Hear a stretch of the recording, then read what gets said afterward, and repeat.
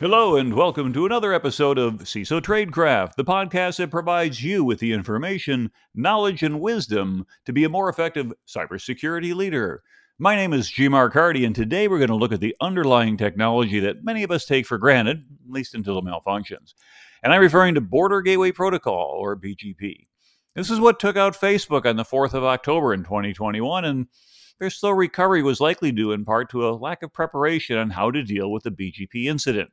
Now, this is something that I, kind of knew, but after things hit the fan at Facebook, I decided to dig in and investigate. So stay tuned, and you might be able to become a hero someday when everyone is lost and you can be like Lex in Jurassic Park and say, "It's a BGP system. I know this." As always, please follow us on LinkedIn and make sure you subscribe so you can always get the latest updates. Now, what is BGP? The first document specifying Border Gateway Protocol was from the 1980s. It was Request for Comment 1105. Since then, the protocol has evolved with the internet through 4 generations. We're going to back into a definition in a way because most of the explanations I've seen of BGP assume you know all of these other terms and components, etc. Now, you may, so hang with me, but if you don't, then this should be able to cover all the bases. At its most basic, BGP or Border Gateway Protocol is a protocol for establishing routing between autonomous systems. Okay, that makes sense if you know what an autonomous system is. So, what is an autonomous system? An autonomous system is going to be a set of internet routable IP prefixes belonging to a single network or a collection of networks that are all managed, controlled, and supervised by a single entity or organization. An AS, autonomous system, utilizes a common routing policy controlled by the entity. Now, that's a glossary entry from Cisco, and it seemed like a reasonable explanation, although kind of sticky a little bit. So let's kind of take a look a little bit more detail now.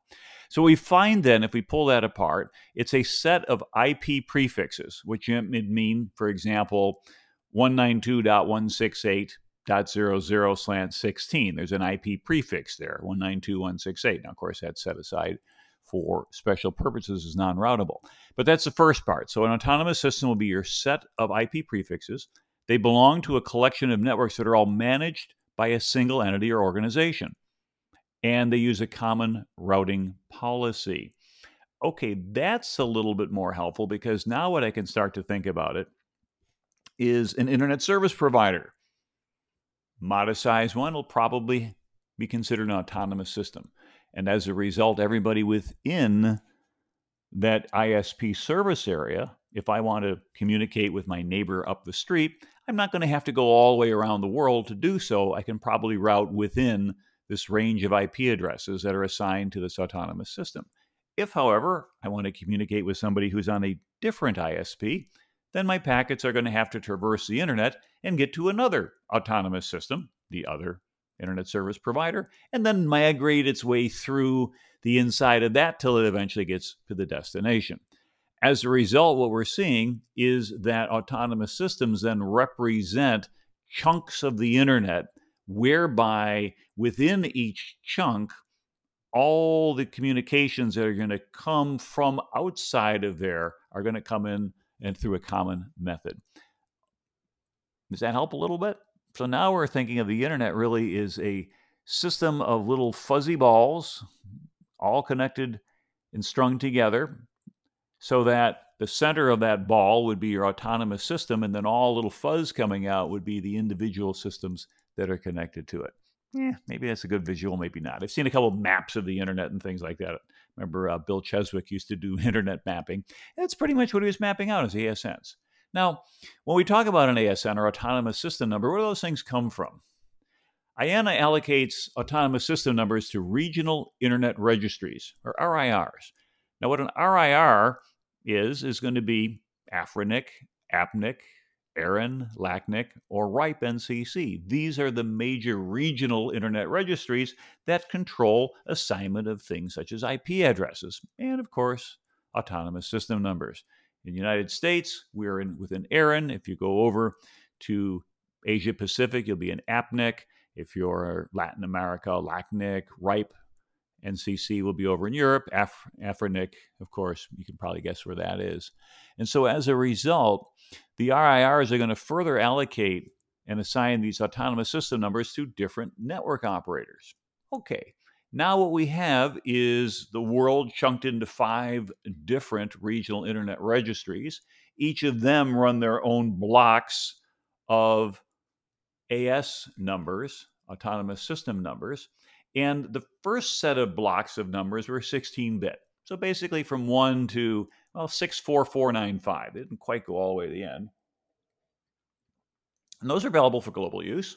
And as I mentioned, that ASNs have evolved over time, so there are now 32-bit AS numbers, starting at 131072, nice power of 2, going up to the 410,000 range. And those are available for global use. Now, there are some that are reserved for use in documentation and sample code. That is to say, if you're going to write up a document, you can say, I can just use ASN 65536, for example. There's a bunch of them. And it doesn't point to anything real. And as a result, if somebody were to try to copy the sample code that you wrote in a documentation, it's not going to send your information off to some other legitimate part of the world where all of a sudden, hey, where do my packets go? Now, there's a whole range of AS numbers that are reserved for private use. And at the very, very end of the range, 2 to the 16th minus 1, 65535, and 2 to the 32nd minus 1 are not to be used. They're legitimate numbers, but they're basically never to be allocated. So therefore, you won't queue an error, but if you put something in there, it's not going anywhere. All right, so there's this whole universe of numbers that are basically going from 1 to about 65535, and then 131072 all the way up to about 4.2 billion. Huge number of potential blocks of autonomous system numbers. Now, if we did a little bit of digging, we can take a look at some of the tables and see who are arranging those and who owns them and who sets them out, etc. So if we look at the IANA assignment, we can then find out who gets what. And we'll see, for example, that if we take a look at autonomous system numbers 1 through 1876, that these are assigned to by Aaron. All right, North America. ASN 1877 to 1901 are assigned by RIPE NCC, so it'll be Europe, and so on. And there's big chunks of autonomous system numbers that are assigned out. And you can look up the blocks if you're so inclined. Now, what I thought was interesting is if you take a look at ASN 2, it was allocated to the University of Delaware over 30 years ago. Wow, I didn't realize that they were in that early, but University of Delaware has got ASN number 2. And I could look up the assigned CIDR blocks. There's a couple tools out of there. Team Cumlery has a tool. Robtex has a tool. I've got IP addresses. I should probably put them in the links here.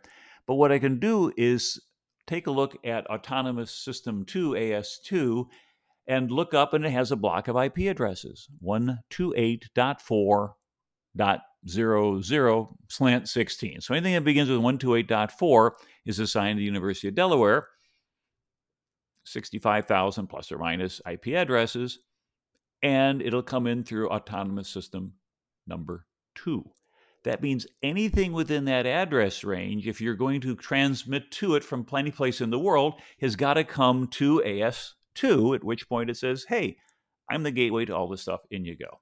And I looked it up for my current location, my internet service provider. My autonomous system number is 33363 for what it's worth. And yes, there is an autonomous system number 31337, and it's registered to Elite, ELEET networks in Sweden. So good for them. Now, I can also look up other IP address ranges associated with University of Delaware, and I find out there's other autonomous systems, and they have peers. And a peer would be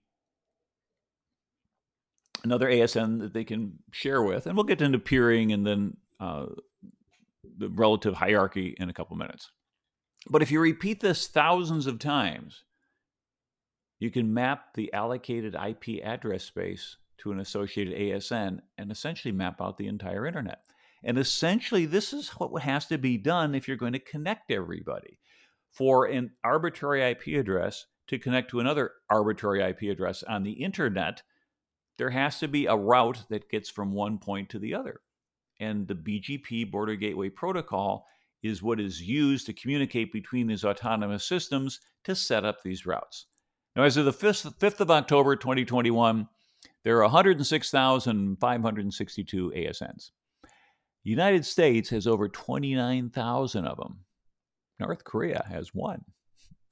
And if you need to, you can request an ASN at the ARIN.net website if you have legitimate reasons for doing so. Now, we can view the internet as comprising of thousands of autonomous systems that connect to each other, the internet backbone, if you will, and then millions upon millions of IP addresses connected to individual ASNs that fan out to include everybody that's on the internet. Now, on the ROBTEX website, they've got a nice little explanation which I'd like to share. It says an autonomous system is a network sharing the same rules on how it should connect to the rest of the internet, or a routing policy. Okay, we kind of knew that already. As such, it functions as one independent subsection of the internet. This is done to make internet routing more comprehensible because each autonomous system is assigned a specific number, ASN, that can be used in Border Gateway Protocol routing. And now we can define paths to follow. And most holders of autonomous system numbers, pay attention, have multiple uplinks where traffic can be diverted in case of a failure.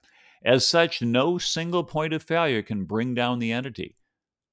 And just like IP networks, one big ASN can have several smaller ones behind it, making global routing scalable. As really other networks only have to keep track of the larger ASNs, which will act as a front for the rest. So what happens then is we're starting to see that these big chunks of the internet, as defined by autonomous systems, allow us to, if you will, take a shortcut. Similar to if you look at a zip code, if you know the first number of a zip code, then you know what part of the country it's going to go to. If it is a 0, it's going to go to New England. If it's 1, it's up around New York, Pennsylvania. If it's a 9, it's out west, California, Alaska, Hawaii, things like that. And as a result, you can go into it and get some more information or some capabilities to get things going in the right direction. Their routing tables then define which routes traffic should go through, because what happens is Border Gateway Protocol defines different preferred or reachable paths across different networks. And these autonomous systems will exchange information with each other so that they can say, hey, I know how to get to so-and-so, and I can get here and I can get there. All right, great. Let me copy that table. Oh, by the way, I know how to get to here and here. And what happens then is different autonomous systems begin to talk to their neighbors or peers, at which point then they're able to know what path to follow. And as a result then, with the classless internet domain routing, or CIDR, where we have some part of an IP address slant and then the number of bits that are allocated to that grouping, then what happens is your routes within the ASN can communicate internally with an interior Border Gateway Protocol, but externally they're going to be using the regular Border Gateway Protocol. Big, huge chunks, smaller chunks, and then ultimately individual IP address blocks. Now, Cloudflare has a description of BGP that is a nice analogy. It's the postal service of the internet. It's going to select the best possible path for data travel, meaning it's usually going to send data hopping from one autonomous system to the next. They continue the analogy by stating that autonomous systems are like post office branches. Even though a town might have thousands of mailboxes, all that mail has to first arrive or depart to its own local post office. Now, because the internet is not static, new autonomous systems arrive and old ones depart. And thus, each autonomous system must maintain current information regarding new routes as well as removing some obsolete ones. And they talk to each other through some sort of a peering session where each is going to communicate with its neighbors and share best routing information. Now, routing on the internet is not just about the shortest trip. I mean, some networks will charge for use, and you might not want to route through other countries, for example, if you're concerned about national security. And so just like Google Maps, where you can select no tolls and get a routing to get you from A to B, routes may be selected based upon other criteria other than just the shortest trip. Another analogy that was offered by Cloudflare is external BGP is like international shipping, has very precise standards and guidelines. Internal, well, you can do your own. they point out a couple places where, well, things have gone wrong. In 2004, a Turkish ISP called TTNet accidentally advertised incorrect border gateway protocol routes to its neighbors. The routes claimed that TTNet itself was the best destination for all traffic on the internet. Well, remember, these ASs are going to share with each other and appear, hey, guess what? I got a tip for you. And then as these routes spread further and further to more autonomous systems, a massive disruption occurred, creating a one-day crisis where many people across the world were not able to access some or even all the internet. Fast forward a couple of years. In 2008, a Pakistani ISP attempted to use a BGP route to block Pakistani users from visiting YouTube, but they accidentally advertised these routes with its neighboring autonomous systems, and then the route quickly spread across the internet's border gateway protocol network. And these routes sent users trying to access YouTube to a dead end, and they were inaccessible for several hours. What we're starting to see then is we've got a system that is really kind of built on trust, designed many, many years ago, but there's ways to breach that trust. There's also a practice called BGP hijacking, which doesn't always happen accidentally. In April of 2018, attackers created bad BGP routes to redirect traffic that was meant for Amazon's DNS service. Attackers are able to steal 100,000 plus worth of cryptocurrency by redirecting the traffic to themselves. Now, incidents like these can happen because the route sharing function of Border Gateway Protocol relies on trust, and autonomous systems implicitly trust the routes that are shared with them. And if a peer announces incorrect route information, whether intentionally or not, traffic goes where it's not supposed to, even potentially with malicious results. Now, we're not quite yet at Facebook outage, but hopefully you're starting to kind of you're starting to figure out what's going to happen, right? Now, these autonomous systems send BGP information in accordance with Request for Comment, or RFC 4271. That's BGP4. They'll exchange update messages with other systems. And when you receive these update messages from your peers, you begin to construct a graph of connectivity for reachability. And then if there are any loops, you can prune those, get rid of them. If you have policies that say, yeah, I don't want to go through that country, then I can eliminate that. And then store these routes in what are called RIBs, or routing information bases. Now, RIBs have three parts. It's got the input queue, if you will, which is for all the incoming update messages from other BGP speakers. And this ultimately ends up as an input for the algorithms who are going to decide a route. There's a local RIB, routing information base, which local routing information within your assigned systems, because of course you still have to move things around within the AS. If you're an ISP, you might have thousands or tens of thousands of systems. They don't all go through one big, gigantic switch. And then there's a third one which stores information, the outbound, for sharing with peers through outbound update messages. Now, a routing table is going to accumulate these routes to directly connect the networks, static routes, routes learned through interior gateway protocol, and even from border gateway protocol. And now each of these systems are building up their own routing table. Now each autonomous system, because it's, well, autonomous, knows what to do. It's a full up round on the internet where it can go ahead and talk to anybody it needs to. Pretty cool. Now, border gateway protocol, though, seems like that's like a layer 2, layer 1, layer 0. I mean, no, it runs using Internet Protocol, which is the core protocol of the internet, using a layer 4 TCP, port 139. TCP IP is the core protocol of the internet, so why not put it there? Your messages are no more than 4K long, depending on the content. And if you looked at a message, it would either be an open, an update, a notification, or a keep alive. Kind of like a SYN, when you're going ahead and doing a TCP connection, the first message in BGP is an open message. Instead of getting back a SYN-ACK, you'll get back a keep alive, which is an agreement to keep the connection open for the requested hold time that was in the open message. At that point in time, the BGP peers can exchange update messages. And with that, each system begins to construct a graph that describes their relationship to the various autonomous systems. Now, update messages can advertise feasible routes. Hey, I got a new way to get here. Great. Or withdraw unfeasible routes. Hey, this doesn't work anymore. Get rid of it. Okay, because you said so. Remember, it's all based on trust. And then notification message, the fourth kind, it's really error reporting. And they indicate, hey, what you sent me was out of range, didn't work, etc. By the way, I'm closing this session. And as a result, then, there is a constant communication going on between autonomous systems. So now, if we think about it and we follow the packet, let's follow a packet as it moves from hop to hop through the internet. Sender can look up the destination through DNS. Now, it's a separate issue. I'm not going to get too far into DNS, but ultimately we're going to go to the root server, figure out where the authoritative server is, go to the authoritative server, and get back an IP address that corresponds to a particular domain. The first hop may be from a local non-routable IP address inside a local network. So 10.0.1.1.101. Okay, it goes to the local switch. The switch 10.0.1.1.100 could then connect the gateway. The gateway may be 10.0.0.1. We'll do a network address translation to the externally facing IP address that is leased from the internet service provider, maybe something like 1.2.3.4. And now the local internet service provider may move that packet through a few systems before it reaches the edge, if you will, the autonomous system, the router that has the border gateway protocol route information.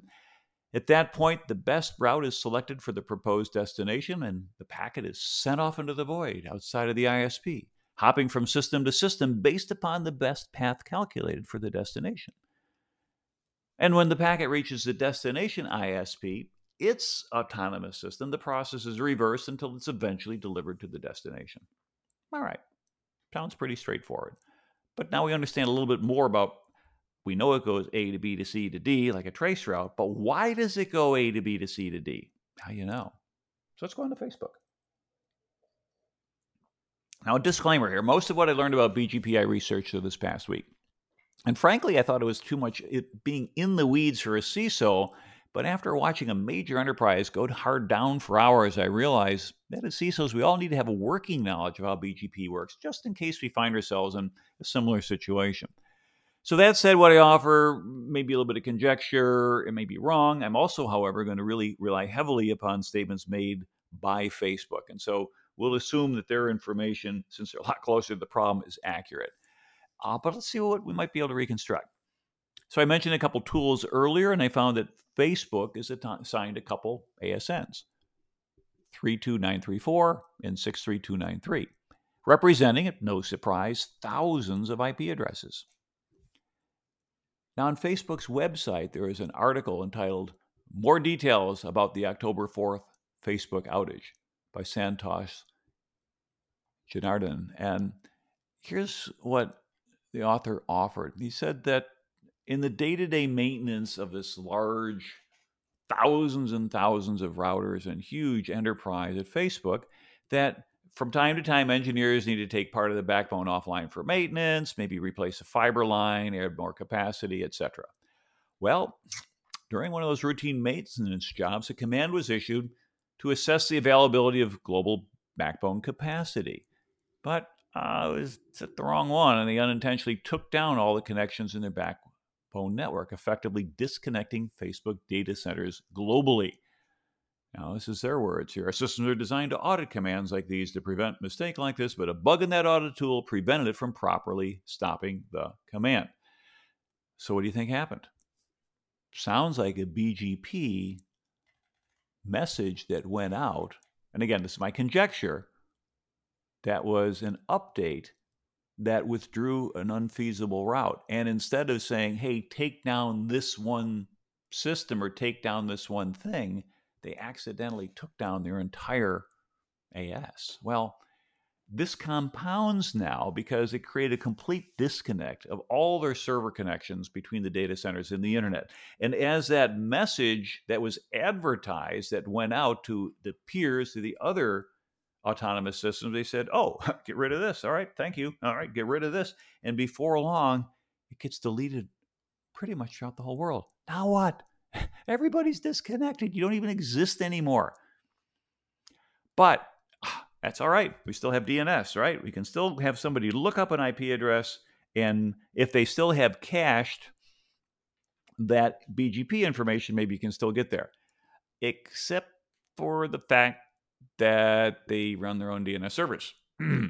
And so now those DNS servers are authoritative name servers advertised to the rest of the world. But what had happened is with the BGP advertisements meant that the DNS servers kind of got taken out as well. And what happens then is the way it's set up for the reliable operation, their DNS servers will disable Border Gateway Protocol advertisements if they can't speak to the data center saying, well, it's an unhealthy network connection. Tube it, get rid of it. And in the recent outage, according to Facebook, the entire backbone was removed from operations, basically making everybody declare themselves unhealthy. They withdrew all the BGP advertisements. The end result, the DNS servers themselves weren't even reachable. And therefore, it's impossible to find the rest for the rest of the internet to find your servers. Okay, so this is a compounding problem. And now the primary network access is down. The out-of-band network is down. And so now what happens? You got to put engineers and drive out to data centers and try to debug the systems. But they're designed with a lot of physical security in mind, system security. They're hard to get into. Now, we've heard rumors about people taking grinders to cut off cage doors and things like that. I can't confirm or deny them. But those systems are designed to be difficult to modify even at the console because there was never expected a reason to ever have to sit at the console. So as a result, it took several hours of physically getting to places and turning things back on again. But you couldn't quite turn everything on all at once because with the total drop in connectivity, nobody going to Facebook, they indicated their power usage had dropped by the tens of megawatts. And if all of a sudden you brought everything up right away, that surge could go ahead and take out everything from your electrical system. So they had to kind of walk it back on. What they find, though, is that as a result of a scenario that they hadn't really thought about because they do storm drills and they simulate system failures and but in the end, they were able to get back up and running within the same day, which is pretty good, even though they never, ever had a simulation that way. So Facebook, between a combination of BGP, probably a bad advertisement going out, taking that off, the DNS server saying, hey, I can't get to there, so I'm no longer going to respond to that. That's going to take that down. And then cascading result was nobody could get to DNS servers from Facebook, and you couldn't get to the ASs from Facebook because it looks like the route paths were all deleted. Everything had to kind of be rebuilt from scratch. Now, once you come back up, it's like there's a brand new Facebook here, still using the same IP addresses, but that advertisement then has to propagate from AS to AS to AS so the rest of the world can use it. So let's think about it. As CISOs and as security leaders, what can we learn from this? Although Border Gateway Protocol routing is probably an upstream problem, you cannot outsource accountability to your ISP if your connectivity goes down.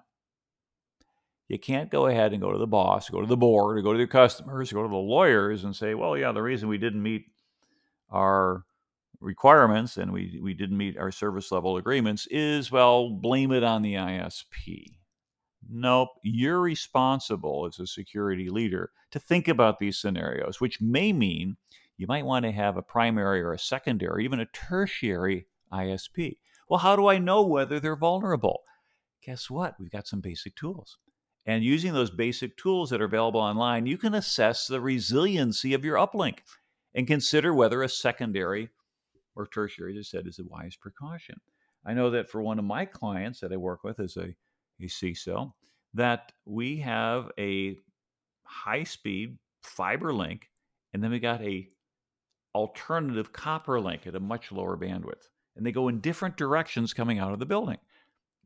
Why? In case a backhoe takes out the fiber or something goes wrong heading north, we're still up and running going south. Now, heading south, I don't have a ton of bandwidth. I'm not going to be able to support 100 people watching cat videos, but I can support some of the basic stuff that needs to take place with email. And as part of our incident response plan, we've already got a backup for that, which says what? Every employee is issued an iPhone with a data plan. Take your laptop and then fire up your iPhone, plug it in so the battery doesn't go down, and then run off of that. We'll pay for the data. And now what happens is you've really cut down the amount of bandwidth that has to go in through there. Now it's a different environment, and we're not going to talk about accessing servers and things like that. But the point is you can keep up and running if you plan ahead a little bit.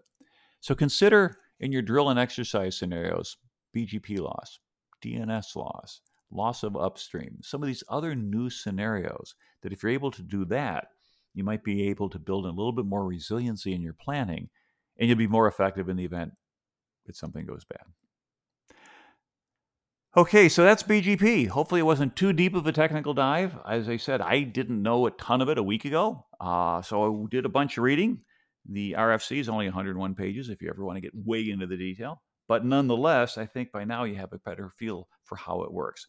And heaven help you, I hope you never have to worry about having this level of outage that hit Facebook. But if it did, at least you kind of get a couple guesses of where you might have to go. And knowing that the primary and secondary access methods to servers and systems and even facilities may be inaccessible, start thinking about how do you actually have a workaround, and then you'll be able to do better. So that's it for this week. A little bit shorter, but anyway, that's as much as I want to go into, and I don't think you care too much more.